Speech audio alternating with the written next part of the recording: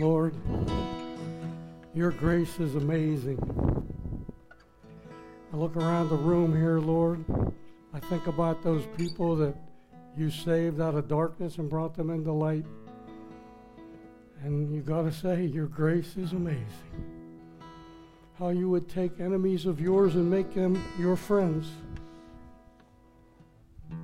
And here we are, friends, not just with some high-ranking political official, but we are friends with the King of all creation. Your grace is amazing. Thank you, Lord. What would we do without you? You've been our lives. You've been our life for years, decades. And you will be our God for eternity. Lord, today, we all know that your grace is amazing. You brought us out of darkness to light, from the kingdom of Satan to the kingdom of God. We were enemies, and you made us your friends. And now we're kings and queens in your kingdom because of what our Savior Jesus has done. Your grace is amazing, Lord. From this moment on to the rest of our lives, we rededicate ourselves to you. We want to hear, when we get to the kingdom, we want to hear those beautiful words that our Lord said in one of his parables. Well done, my good and my faithful servant. We all long to hear that because you are our God. And we fell in love with you years ago. And we want the world to fall in love with you, Lord. And that's why we preach. That's why we teach. That's why we witness. That's why we do our best to obey. Lord, today, be glorified at Freedom Church of the Palm Beaches. Be glorified in everyone's life that is attending here, and those listening over the internet, and those that will listen down the road over the internet, Lord. Put our priorities right within your church, and let our hearts gravitate towards you and only you. Be glorified, Lord. Lord, as we study your word here this morning, we pray that your Holy Spirit would open our eyes, our ears, our hearts to the gospel of Jesus Christ. And like I taught last week in 1 John 1 through 3, how John was saying, we saw him, we touched him, we heard him. And no doubt they hugged you and they kissed you. And that's the kind of reality, Lord, that the church needs today, that I need today. The reality of who you are. Drive it home to our hearts today, and let us continue in faithfulness to you for your glory. In Jesus' name we pray, Father. Amen. Amen. Thank you, Matt. Thank you, Matt. For those who just tuned in, you're listening to Freedom Church of the Palm Beaches, and I'm Pastor Joe Trapani, and we're glad you're there. Since you're on our website, freedomchurchpb.org, you can hear past services from years back. You know, I don't know, 5 to 9 years. I think we lost a few in the beginning years, but you know, you can tune into any messages that might hit your heart, and hopefully God will speak to you. If you want to continue to bless Freedom Church with your tithes and offerings, you can just go to joe@freedomchurchpb.org, joe@freedomchurchpb.org, and if your bank has Zelle, then you can just donate that way. We're going to keep the gospel moving, regardless of where we're at or what we're doing. We've never been told to retire from preaching the gospel. You know, we're never told to retire from being a Christian. You know, you're going to continue right to the very end. Right to the very end. So, and if you want to talk with me, you can just call me on my cell phone. which is 561-601-1130. 561-601-1130. Listen, today I'm going to be teaching from the Bible as always. I'm going to do what I call the greatest message of all time, which you know if you're a believer, and if you aren't a believer, this is the greatest message of all time. It's not that you had a promotion.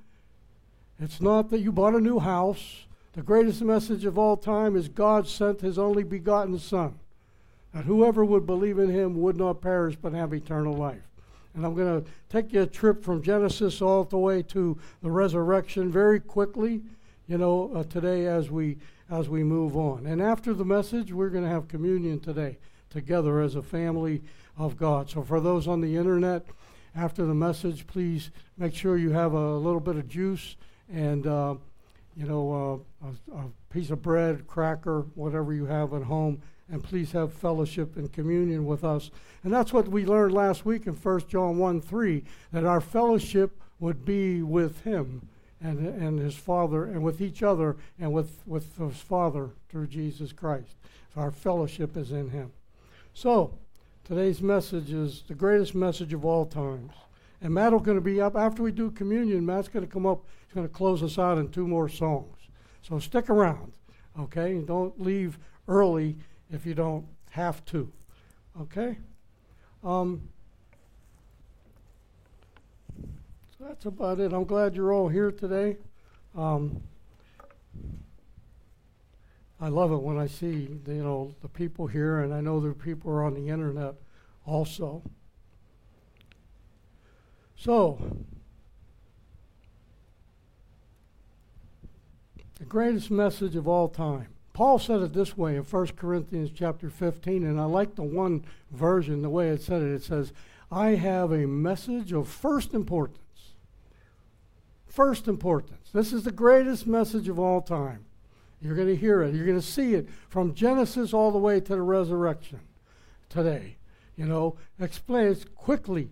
It's not, we're going to look at Bible verses and all that, but it's you're going to see Jesus from Genesis all the way to the resurrection and even into the eternity. But God created man. You all know that. And he placed him in a beautiful garden. No bugs, nothing that was ugly or could kill them. There's no weeds. And they were commanded to do a job, which is take care of the garden. I don't even know how long it took place. How long did they care for the garden? Was it 1 day? Was it 10,000 years? But God gave them only one command. Stay away from the tree of the knowledge of good and evil. Don't eat its fruit. One command. And there were 2 trees in that garden. There was the tree of the knowledge of good and evil, and there was the tree of life. God said, don't eat from the tree of good and evil, but they lusted over it. And nobody says, nor does it say in the Bible, that it was an apple. It's some kind of fruit. That's all we know. They lusted over it. They saw it was delightful, must have been beautiful to their eyes. And they saw that it was good for food, because all the other trees in the garden were good for food, especially the tree of life if they ate from it. They ate because they lusted. It was delightful to their eyes, and it was good for food. And the devil sat there and put doubt in their minds. His strategy today has not changed. His strategy is doubt, denial, and deception. So he had Eve doubting. Did God surely say? With his evil, probably wasn't an evil tone like you'd be used to, kind of a sweet tone. And then he, after they ate, he said this to them. He wanted them to deny God. He's denying God. Surely you will not die. Surely you will not die. And that's a message for the world today. Surely you will die, because that's what God said, if you don't partake of the Holy Son that came and redeemed us. Surely you won't die. He's telling them to deny the Lord. And then the deception comes. God doesn't want you to eat from that tree because you will become like him. You will know good and evil. What a lie. And people today listen to that deception. You will surely die. It is written in the Word of God. The wages of sin, the payment for your sin is death. Followed by the promise, the good news that the wages of sin is death, but the gift of God is eternal life through Jesus Christ our Lord. The devil's strategy, doubt, denial, deception. If you see that, beware. The moment they ate, they began to physically die. They didn't die like you gave somebody arsenic and they drank it and they're dead. No, they began to physically die because they are triune beings. We learn that through the scriptures. I showed you so simply in the first 3 verses of Genesis chapter 1, 1 through 3. The Spirit, in the beginning, verse 1, God created. Verse 2, the Spirit of God hovered over the face of the water. Verse 3, the Word came, let there be light. Let there be light. God the Father, verse 1. God the Holy Spirit, verse 2. The Word of God, Jesus Christ, verse 3. The Word spoke. Let there be light. There's God the Father, God the Son, God the Holy Spirit. Then we see in 1 Thessalonians 5:23 that let me turn it to you for you. 5:23. Now may the God of peace sanctify you completely. What is the complete you? Here it is. And may your whole spirit, soul, and body be preserved blameless until the coming of Christ. You can see you're a triune being. The early church had no problem knowing that God was a triune being. God established that with Ananias and Sapphira. You will not lie to God, the Holy Spirit. We are a triune being, and their spirit began to die right there. Right there. Backwards they went. Ezekiel chapter 18, verse 4 says this. God's saying that, behold, all souls are mine. All souls are mine. Let me read you the rest of that verse. This is God talking. Behold, all souls are mine. The soul of the Father as well as the soul of the Son is mine. The soul who sins shall die. God owns your soul. And when I'm on that subject, I repeated it, I think, last week, maybe even the week before, but you can't sell your soul. People think, the devil tells you, you can sell your soul to me. No, you can't. That soul belongs to God. And the devil can't take it because it doesn't belong to him. Nor can you give it away because it doesn't belong to you. It belongs to God.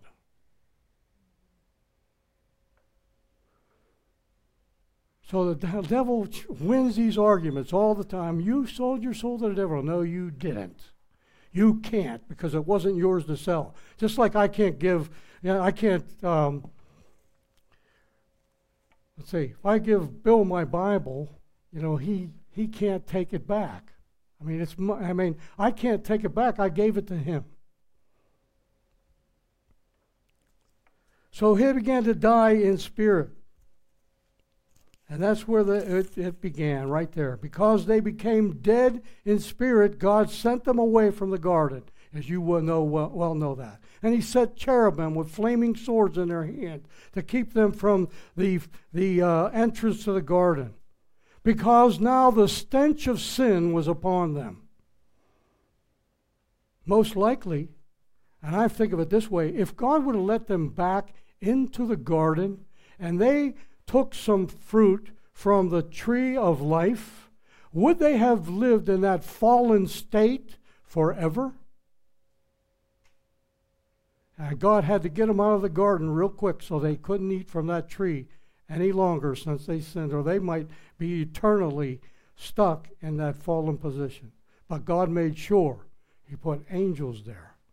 Cherubim they were, and I say cherubim is plural, so it wasn't just one angel. A cherub is one.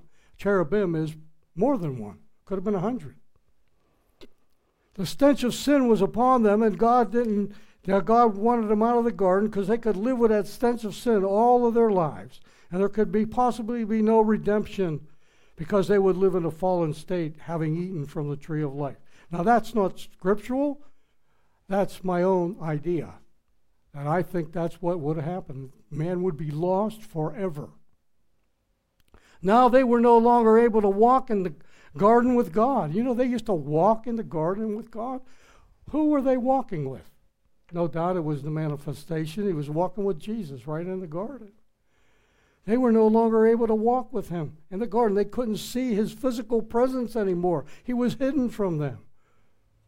Their eyes were darkened. They couldn't see Him anymore. What a terrible thing to be walking with God one day and the next day He won't even look at you. They were now separated from God.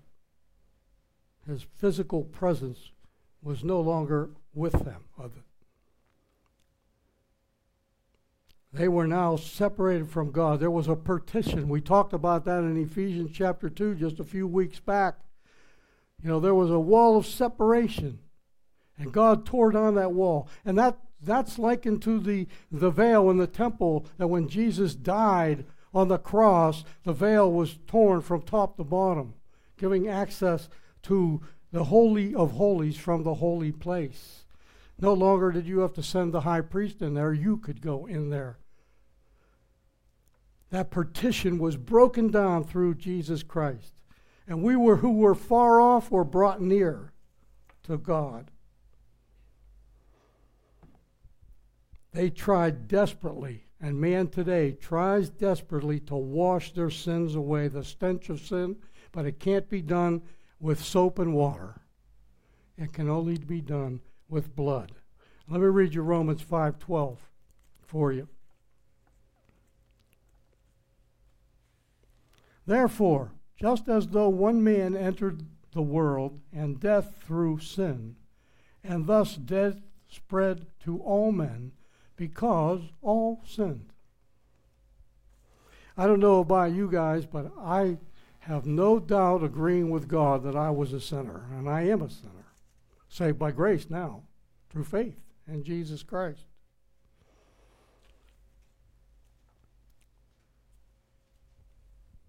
Death passed to all men, and that stench is still upon mankind, even to this day. Now, the whole world is full of sinful mankind. Over 7 billion people, almost 8 billion people are in this world are full of sinful stench of sin. Some of us have been redeemed, and no longer do we stink like the stench of sin. What does it smell like anyhow? Probably sulfur, fire and brimstone? I don't know.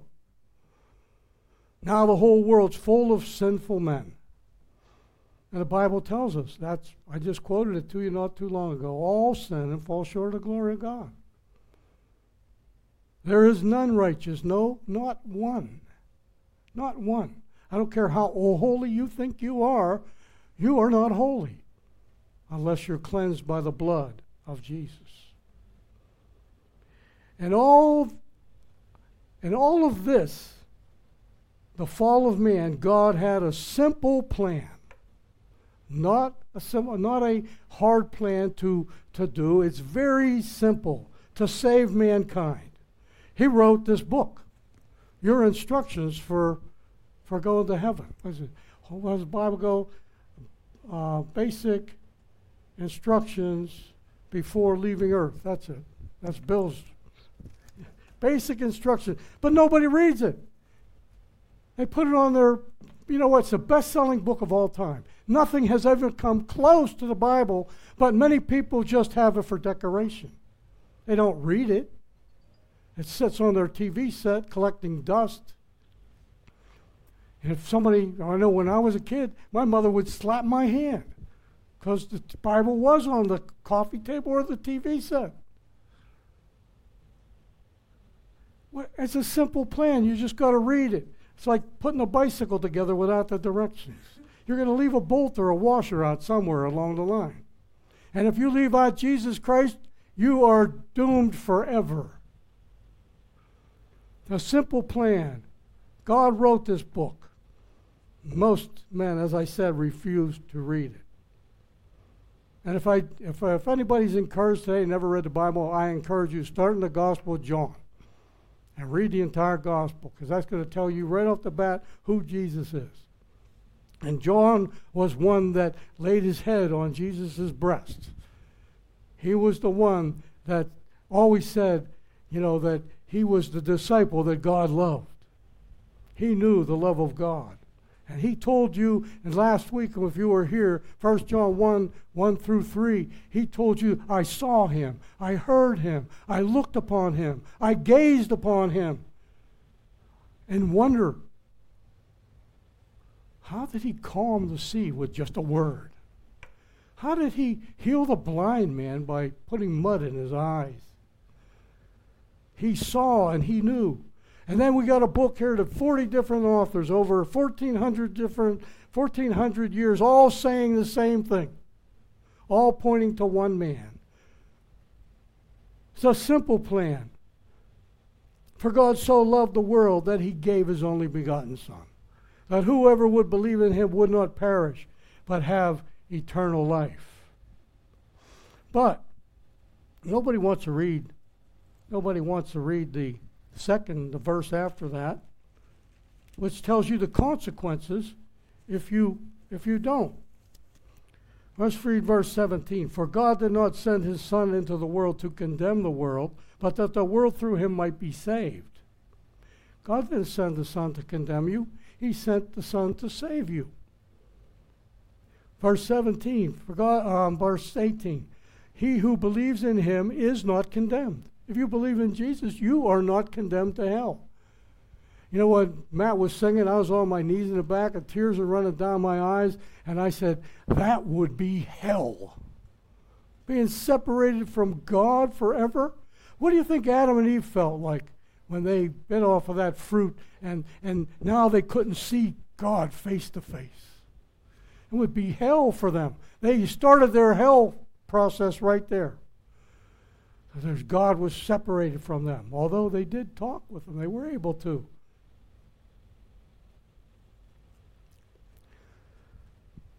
God said he's going to send his Son. If you believe in him, you won't perish. You'll live forever.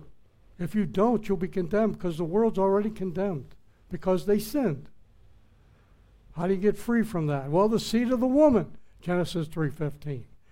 God pronounced judgment on Satan. The seed of the woman will crush your skull and you'll bruise his heel. Talking about Messiah. Messiah would come. The seed of a woman, a virgin woman according to Isaiah. Born in Bethlehem, raised in Nazareth. All the credentials are there. He will crush your skull. And that's what we live today. We live. Jesus crushed the skull of Satan at the cross. He just bruised his heel because Jesus just walked out of the tomb 3 days later. Okay? But that serpent is crushed. He wiggles his tail and tries to scare you. If he were an ant, he'd be an ant here, and he'd take a flashlight, the kind that can burn so bright, cast an image on the wall like a scary creature. He's not a scary creature. He is a defeated foe already. He is already defeated. You know what? I was reading an article about Billy Graham's daughter. I forget her name now. Anne Graham Lott, right. She had a picture that her she told a story where her and her family, I believe, went out into the woods, and there was a rattlesnake there. And one of the guys took a machete real quick and chopped off its head. But the little boy, he was infatuated. He wanted to go over and touch the touch the snake. And Dad's there, don't touch the snake. He's dead, but he's still going to, come after you. And that's true of snakes. They do. You cut off their head, and still they try to scare you even more. And that's what the devil's trying to do, to scare us.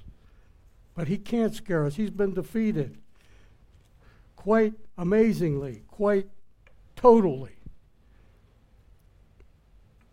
These people purchased the Bible, put it on their coffee table. And no other book compares to it. There's over 20,000 manuscripts of the New Testament. When the Dead Sea Scrolls were found in 1947, they had a complete copy of Isaiah 53 with only a few stylistic changes, and it was 1,000 years older than anything that was ever brought in antiquity since then. 1,000 years older, saying exactly the same thing, because God made sure he put Jewish scribes there that would copy. They were the Xerox machines of the past. They copy word for word, comma for comma, dot for dot. And because of that, we have a complete record of Messiah coming, and it's written right here in this book. Why did men fail to read it? I don't know. I didn't read it till I hit the shores of Vietnam. Then I read it. I went like this, reading that Bible, because I knew it was something more than just words. It was God's Word. Why wouldn't we want to read God's Word? Why? I don't know. Even though the author is God, nobody cares. You'll read these different pastors out there, but you won't read God's Word. The Bible clearly tells us that all Scripture, not some, all Scripture is inspired by God. That's profitable for reproof, for correction, for training in righteousness.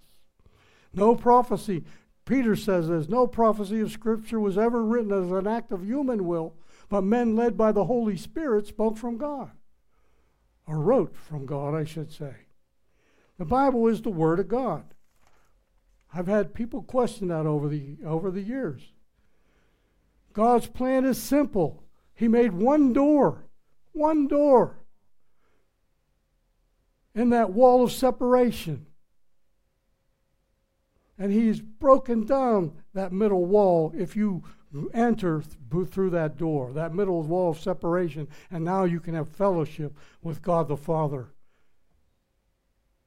God's Word says we're all welcome. He don't care if you're black. He don't care if you're white. He don't care if you're from Mars. If you're a sinner, you're welcome. He doesn't care if you're ugly. He don't care if you're pretty. He don't care if you're blonde or you have black hair.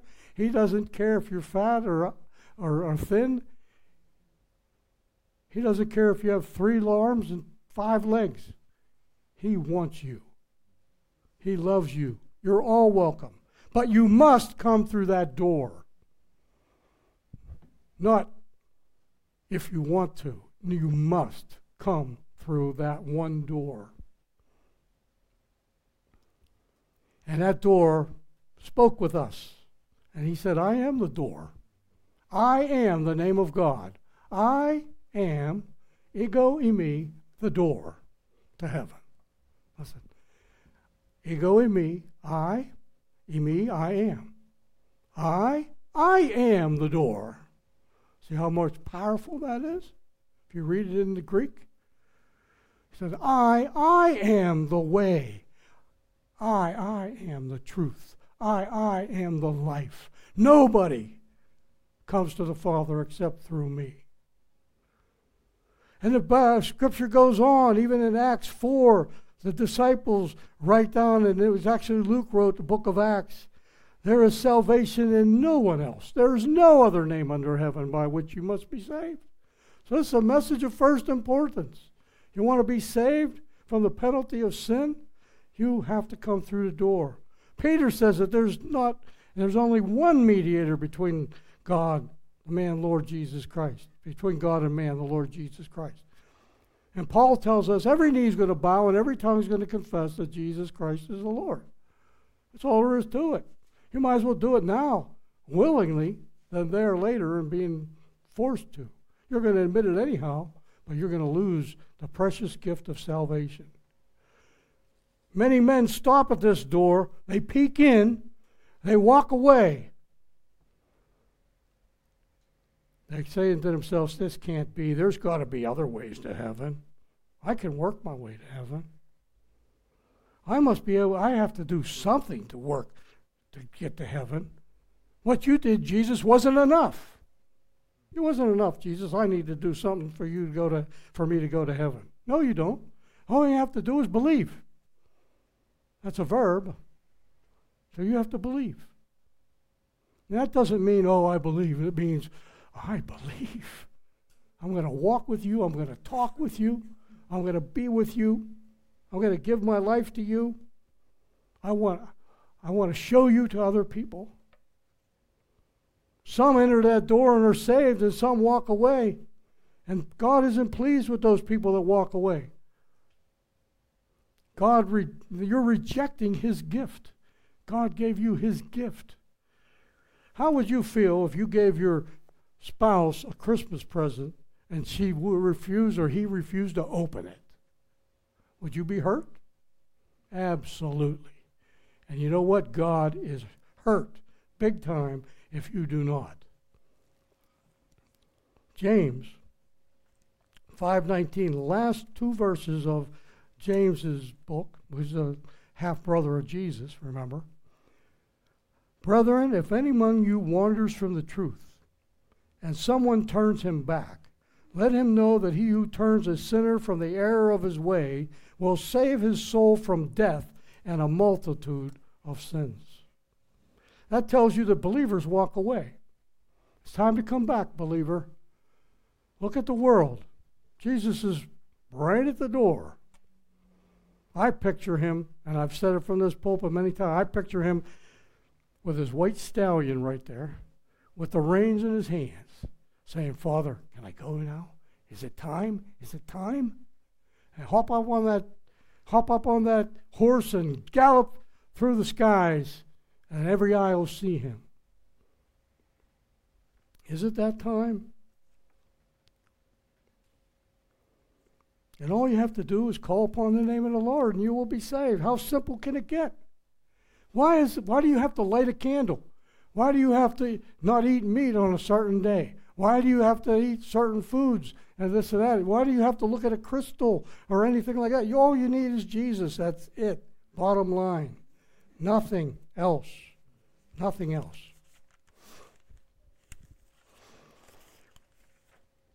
Romans tells you this, and you know it if you've been a Christian for any time. Romans 10:9 and 10. If you confess with your mouth, if you believe in your heart that God raised Jesus from the dead, you will be saved. That's simple. Confess, believe. Verse 10. Now, getting more specific for you. With the heart, man believes unto righteousness. Not this. This. Believes unto righteousness. And with your mouth, you confess unto salvation. I mean, first thing I did when I got saved 40-some years ago, 47, I called my parents, called my family. I told them who I was and what I did. And they didn't have kind words for me. And I was the only one in the family. And I read this book, and it changed my life. Well, God changed my life. And He can change yours. Some of you guys are in places where you don't want to be. Well, God can give you a second chance. You can be born again. You can be born again. And don't criticize those words. I didn't say it. Jesus said it. John chapter 3, verse 5 and 7. Born again. That means you're born spiritually. Remember when Adam and Eve were in the garden, they died spiritually? Their flesh lived on for 900 plus years. But they began to slowly die physically and they already were spiritually dead. Well, you know what a spiritually dead person is in this world? It's a zombie. He's alive, but he's dead. So we got 7 billion people out there that are zombies walking around. You think this is fake? It's true. Even Jerry Camp has a song on that. You know, that he's the walking dead man. There's even a movie on it. That was done years back. 2 Corinthians. I love this verse. These verses. I love it. It's going to tell you about being sorry and having repentance hearts. Verse 9 of 2 Corinthians chapter 7. Now, Paul's writing this, now I, Paul, rejoice, not that you were made sorry, but that your sorrow led to repentance. Sorrows, if you're sorry you sinned, it's got to lead to you to repent. Let's go on. For you were made sorry in a godly manner, that you might suffer loss from us in nothing. And then the key verse, verse 10. For godly sorrow produces repentance, leading to salvation. Sorrow, repentance, salvation. Judas was sorry. Peter repented. Difference. Where's Judas? The Bible tells us. It'd be better if he were never born. That doesn't sound like heaven to me. And Peter repented. Scripture tells us that the Messiah, not only the seed of the woman, he will save us from the penalty of sin. Even Isaiah says, come on, people, let's reason together. Though your sins were red as scarlet, they can be white as snow. Though they be red like crimson, they can be like wool. There's a way to get out of this. And Isaiah is telling the people. And God's telling us all through this book, 365 prophecies pointing to one man. He will come as a baby through a virgin in Bethlehem. Wise men will seek him. He'll be raised in Nazareth. He will deliver people from their sins. He will heal the sick. He'll raise the dead. He'll be crucified by his friends. They'll cast lots for his garments. He'll be buried in a rich man's tomb, but he's going to rise the third day. All these things, that's only a handful of 365 prophecies written in this Old Testament of this book. Just the Old Testament. And my favorite of all is Isaiah 51. Isaiah is trying to tell the people, wake up. I'm trying to tell the church, wake up. I don't care what church you go to. I'm telling the church to wake up. The church is not a building, it's people. Whether this is a church and the church up the road is a church, and we're all brothers and sisters in Christ. But God told us that there's penalty for the wrath for sin.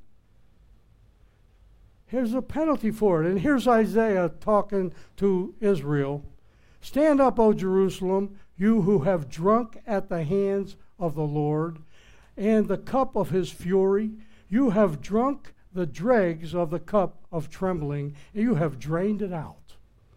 In other words, the cup of my wrath is very violent against you. You took it to the very end of the extreme. You licked the cup. You drank every drop. And this cup is a cup of trembling, and you drained it out. Then in the 22nd verse of this chapter, here's what Here's what it says. I'll read the whole verse. Thus says the Lord and your God, who pleads the cause of his people. See, this is God talking, I have taken it out of your hand. God has taken the wrath of your sin out of your hands. And I got to add a if there, if you choose to follow him, if you choose to receive him. He's taken the cup out of your hand, the cup of trembling, the dregs of the cup of my fury. So shall you no longer drink it. So you don't have to drink of the cup of the wrath of God's fury. He said he's taken it out of your hands. He's going to drink every drop. That's what dreg means, drop. He's going to lick the cup. It's completely dry. There's nothing that he can come against you with. You are free. You are clean. Your spirit comes alive, and now you are a triune being serving God in Christ. And that message needs to go to all the world. He will drink it. He loves you so much, he took it for you. And believe me, if you read the book, he was beaten, his beard was pulled out, his hair was pulled out, he was whipped with cat o' nine tails 39 times, says most scholars. I disagree with that. The Jews could only do it 40 times, or else if he wasn't dead by then. This was Roman punishment. And that lector, you know what he wanted? He wanted a confession out of that guy. I did steal that loaf of bread. Or I'm not the Son of God. And Jesus would never say it. I'm sure that lector was brokenhearted. Jesus should have been dead before he ever got to the cross. But he didn't have to die. He gave up the ghost. He just didn't die. He gave it up willingly because he didn't have to die. He took it out of your hand, cat o' nine tails. I don't know if you saw that bone and glass at the end of a nine-tail leather whip that would have wrapped around his body and just tore him to shreds. And if one of those shreds happened to hit his face, that's why the Bible says in Isaiah that he was unrecognizable. And I've heard people condemn, Mel Gibson's Passion movie. Oh, it's so gross. Listen, it was nothing like what Jesus went through. And he did it for you. He drank every drop. He licked the cup till it was dry. And our sins are forgiven. This little Lamb of God who takes away the sins of the world was the awesome, powerful God of all creation.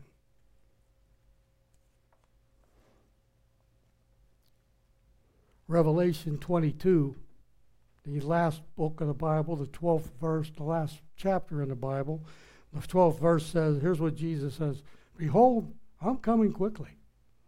Behold, I'm coming quickly. You know, the world was in sad shape when I was growing up, and it's in worse shape now. It's not getting better, it's getting worse. And Jesus is saying, behold, I come quickly. We better get ready, church, and quit looking at things that we shouldn't look at, doing things we shouldn't do. We need to. That's why I taught last week's message. I wanted the reality to return to the people that have been serving the Lord for decades. The reality to come back in our hearts and realize who he was and what he did for us and how grateful we should be. Because as I was in the back while Matt was worshiping, I said to God, I can't be separated from you. It would be hell. It would be hell. Can you imagine that? I can't. I to spend eternity in hell? That message is not preached in a lot of churches today. Listen, Boston was converted over 50% born again when Jonathan Edwards' sermon was made. Sinners in the hand of an angry God. That was a fire and brimstone message, but the church don't want to hear that today. Why? You got your neighbors, your mother, your dad. If I wasn't forceful with my Christianity, my dad would be in hell, my mother might be in hell, my uncle in hell, my sisters. You know, you got to think, I looked it up years ago in the Christian and Missionary Alliance Church, 1985 or so, before that, 1980 to 1985, there was this song out, and was called, Let Me See Through Your Eyes. If we could just see the world through God's eyes for just one day, maybe we would preach the gospel more everywhere we go, me included.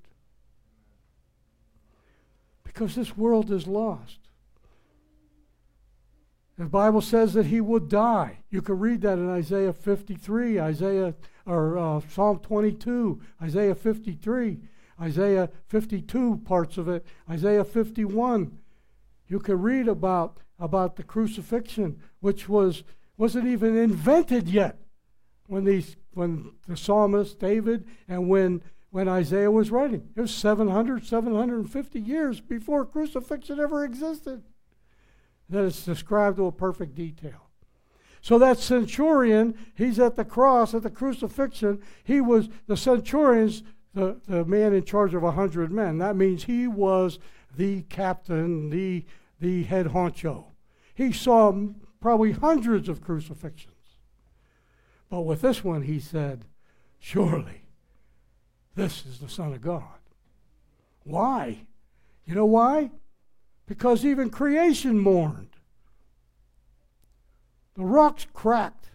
The sky darkened. Probably, it doesn't say in the Bible, but I can picture lightning flashing all over the place, in the clouds. The wind blew. The veil in the temple was torn from top to bottom, so opening access, that wall of separation. The door is now open for you to go in and and receive salvation. Access to the very throne of God has been provided through Jesus. We can go right up to the throne of God himself and bow our knees and confess our sins and talk with your Savior.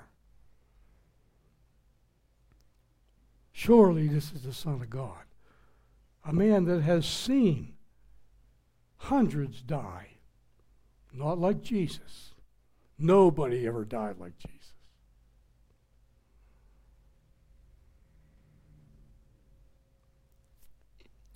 Your responsibility when you hear a message like this is to believe and be cleansed from your sin and its penalty, of course, which is eternal death. Adam and Eve weren't pleased, I'm sure, once they partook of that fruit. And now they could no longer see their Creator face to face.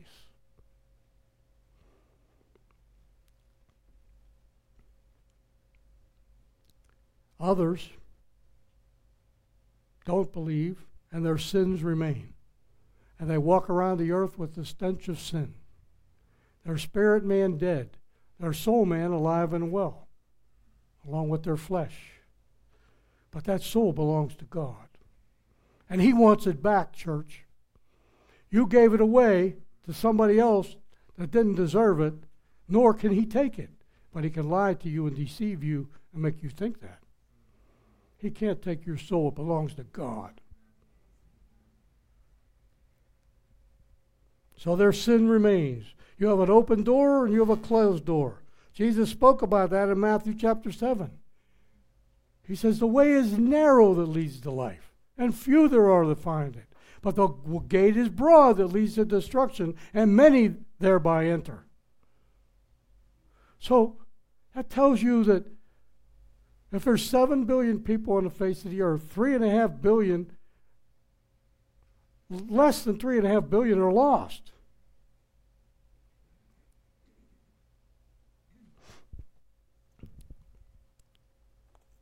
They reject the gospel. The longer you reject the gospel, the harder your heart will get.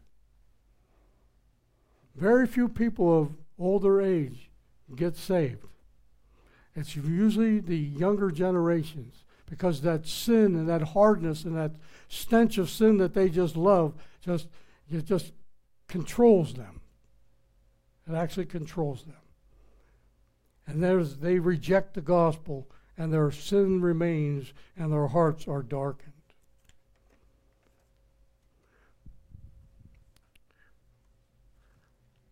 As I mentioned before, 1 Corinthians 15, Paul simplifies the gospel, and I'll read it for you. For I delivered to you first of all that which I also received. What he's saying, another version says, I have a message of great importance, which I also have received. That Christ died for your sins according to the Scriptures, that he was buried, and that he rose again the third day according to the Scriptures, and that he was seen by Cephas, Peter, and by the 12 apostles. And after that he was seen by 500 brethren at one time, of whom the greater part remain to this present day, but some have fallen asleep. After that he was seen by James, then by all the apostles, again I might add. Then last of all he was seen by me also, as one born out of time. For I am the least of the apostles, and not worthy to be called an apostle, because I persecuted the church of God.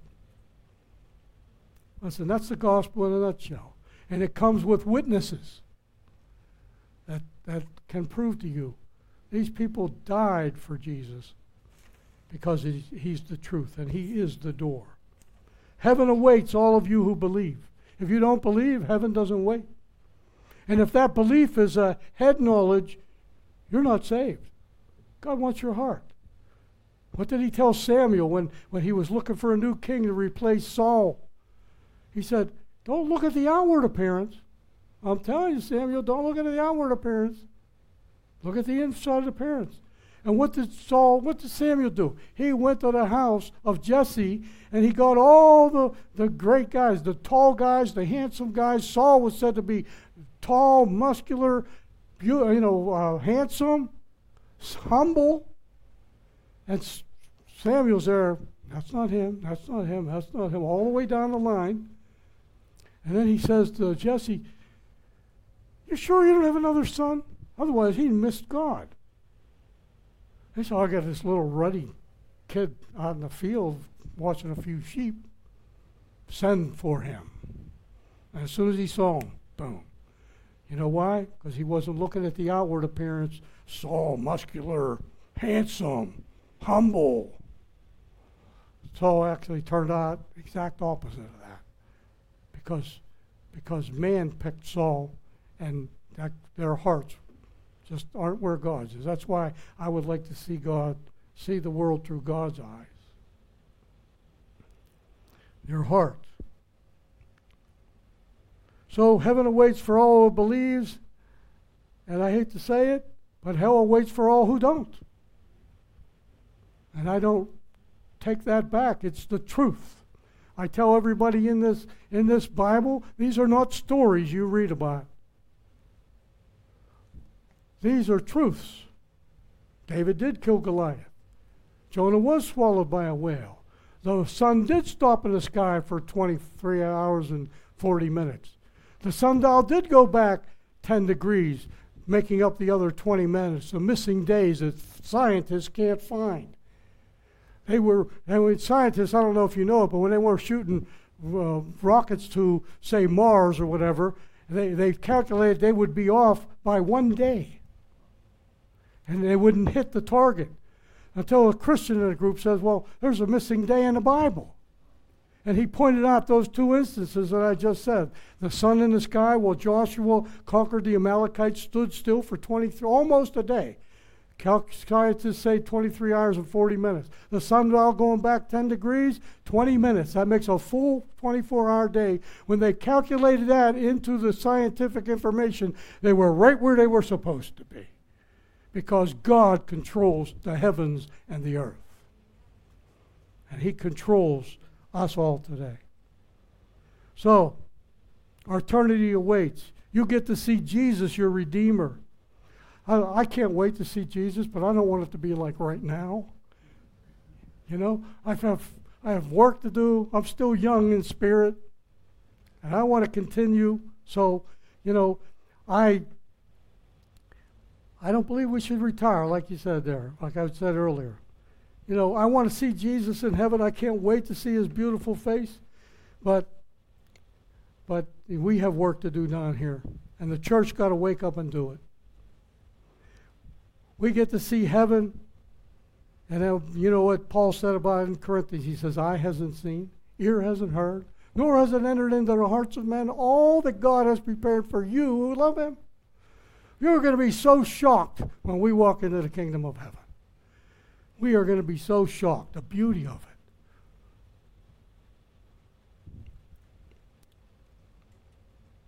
It's beyond your comprehension. You get to see your loved ones that passed before you. I got so many loved ones after 47 years in the kingdom. I can't wait to see them. They invested in my life. I'm the man that I am today because they invested in my life. And I hope to hear someday, well done, my good and faithful servant, and I want you to hear it. You over the internet, you here today, anybody that listens to this message on CD, I want you to hear it. You who do not believe, get ready to receive Jesus right now. We're going to take communion. We're going to take communion. Get ready to receive Jesus. If you partake of that bread and cup unworthily, and really don't think nothing of what Jesus did for you, please don't take it. But if you're serious about receiving Christ as your Savior and going to heaven, then I want you to partake bread and the cup with us.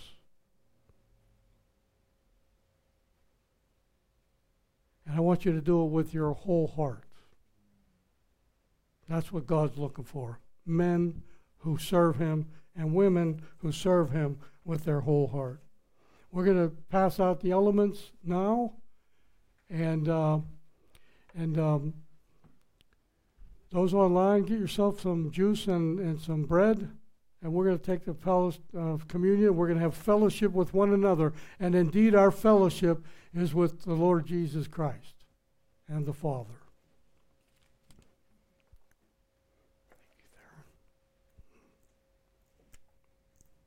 Thank you, Brian.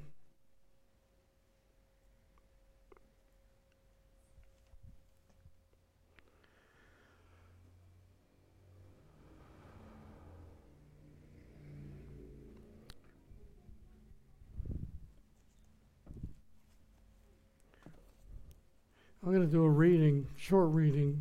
I don't want to spend too much time. A short reading, 1 Corinthians chapter 11.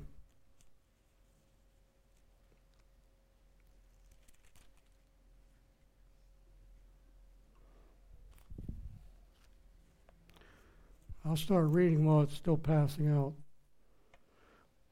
It's Paul talking to the Corinthian church.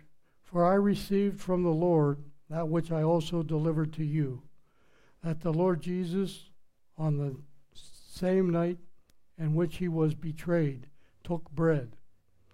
When he had given thanks, he broke it. Take, eat, this is my body, which will be broken for you. Do this in remembrance of me. And in the same manner he took the cup after supper, saying, this cup is the new covenant in my blood. This do as often as you drink it in remembrance of me. For as often as you eat this bread and drink this cup, you proclaim the Lord's death until I come. And this is what I was telling you, a little warning. Therefore, whoever eats this bread or drinks this cup of the Lord in an unworthy manner will be guilty of the body and the blood of the Lord. Let a man examine himself, and so let him eat of the bread and of the drink, and a drink of the cup.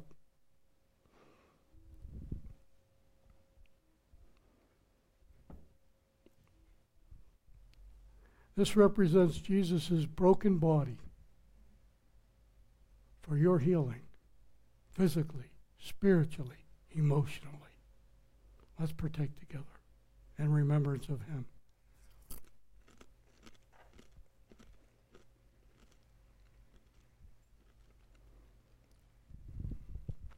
And in the same manner, he also took the cup after supper, saying, this cup is the new covenant. This is the new covenant. It's no longer a covenant, the old covenant of death. It's a covenant, it's a new covenant of life eternal by receiving the blood of Christ. We're going to do this in remember of him. Let's drink together.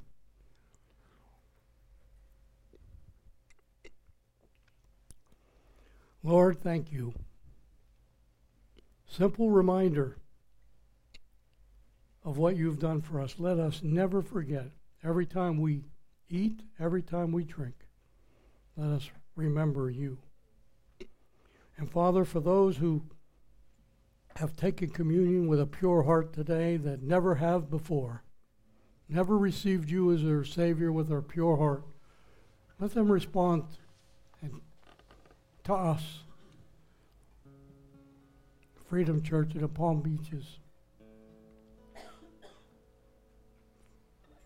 and tell us what they have done so we can rejoice with the angels in heaven who rejoice over them who receive Christ today as their Savior. And may you receive the glory, Father, for this service and everything we ever do. May it be done to your glory. In Jesus' name, amen. Amen.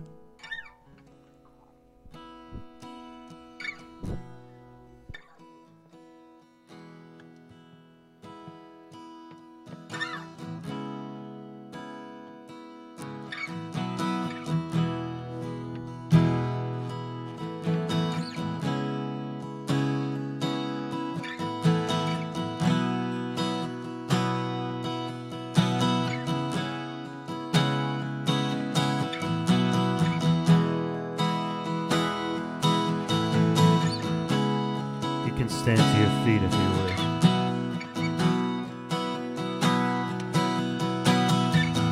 When the ground beneath my feet gives way and I hear the sound of crashing waves and all my world is washing out to sea, I'm hidden safe in the God who never moves, holding fast to the promise of your truth, and you are holding tighter still to me. The rock won't move and his word is strong. The rock won't move and his love can be undone. The rock won't move and his word is strong. The rock won't move and his love can be undone. Of our salvation,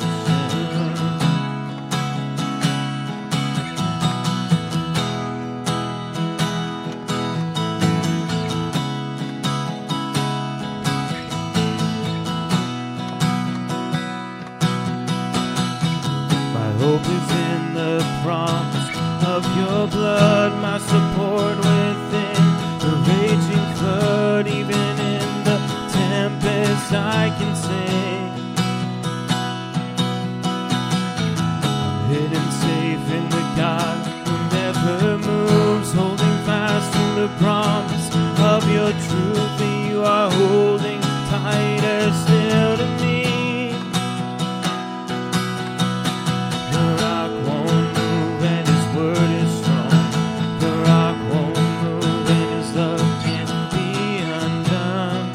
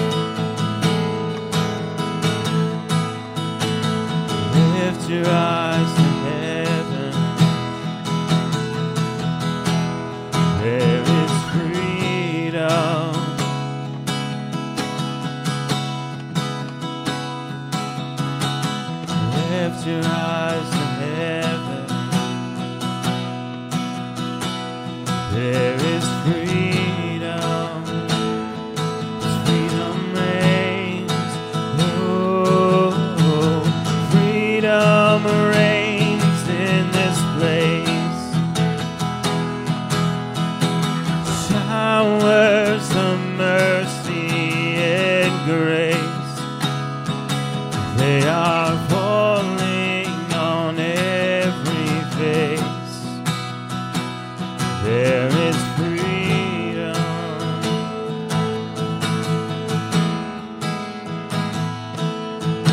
So if you're tired and thirsty, there is freedom.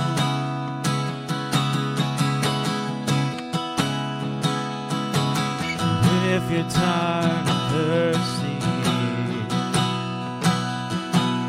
there is freedom. So give your all to Jesus. So give your all to Jesus. There is freedom in His name. Oh, give your all to Jesus. There is freedom.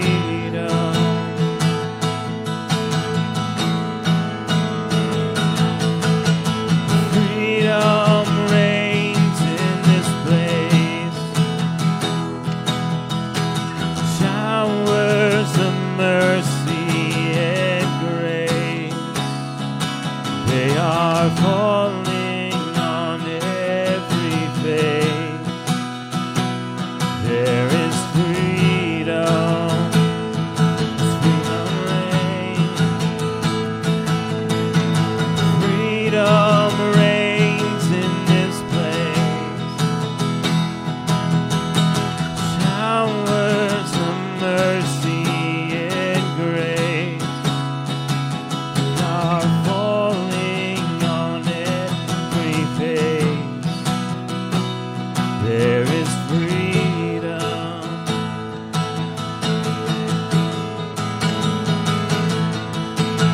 Jesus reigns in this place. Showers of mercy and grace, falling on every face. There is freedom.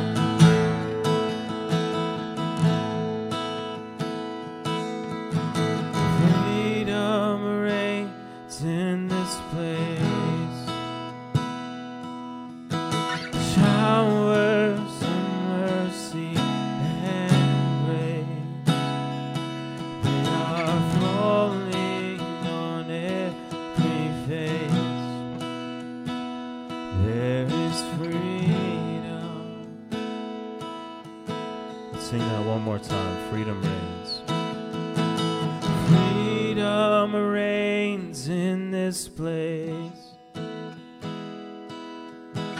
Showers of mercy and grace, they are falling on every face. There is freedom.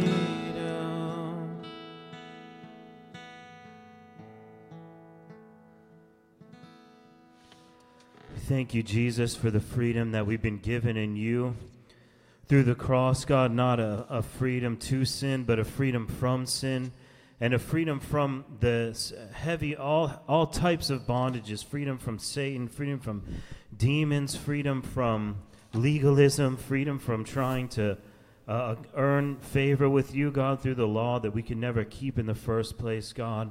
And I just thank you so much for our freedom, God. I thank you for Freedom Church, that this is a place where freedom reigns because Jesus reigns in this place, God, as well. But even though that freedom reigns in this place and Jesus reigns in this church, we also know that Jesus reigns in our heart and freedom reigns in our hearts, God. And we pray, like Paul told the Galatians, that we would stand firm in that freedom and not put ourselves back under a heavy yoke of bondage, God. Let us leave here today and continue to walk in that freedom, God. I thank you that the freedom you have brought in my life, God, through being here at this church, God. I thank you for the freedom we have to worship. I thank you for the freedoms we still have in this country, God. And I thank you for the freedom to go out and share our faith with others, God. Help us to take full advantage of those freedoms, God. not to come under legalism, not to come under the bondage of sin, not to come under the bondage of fear, God, but to just go forth from this place free, God. Let everyone who's listening to this and the sound of my voice, let everyone who's here in this room just leave today with a sense of freedom. In Jesus' name, God. May you bless everyone. May you bless Pastor Joe and Liz. We thank you so much for their lives, God. We honor them. And we just thank you, God, for Freedom Church. But at the end of the day, God, we give you all the glory. In Jesus' name, amen. Amen. Thank you all for coming today.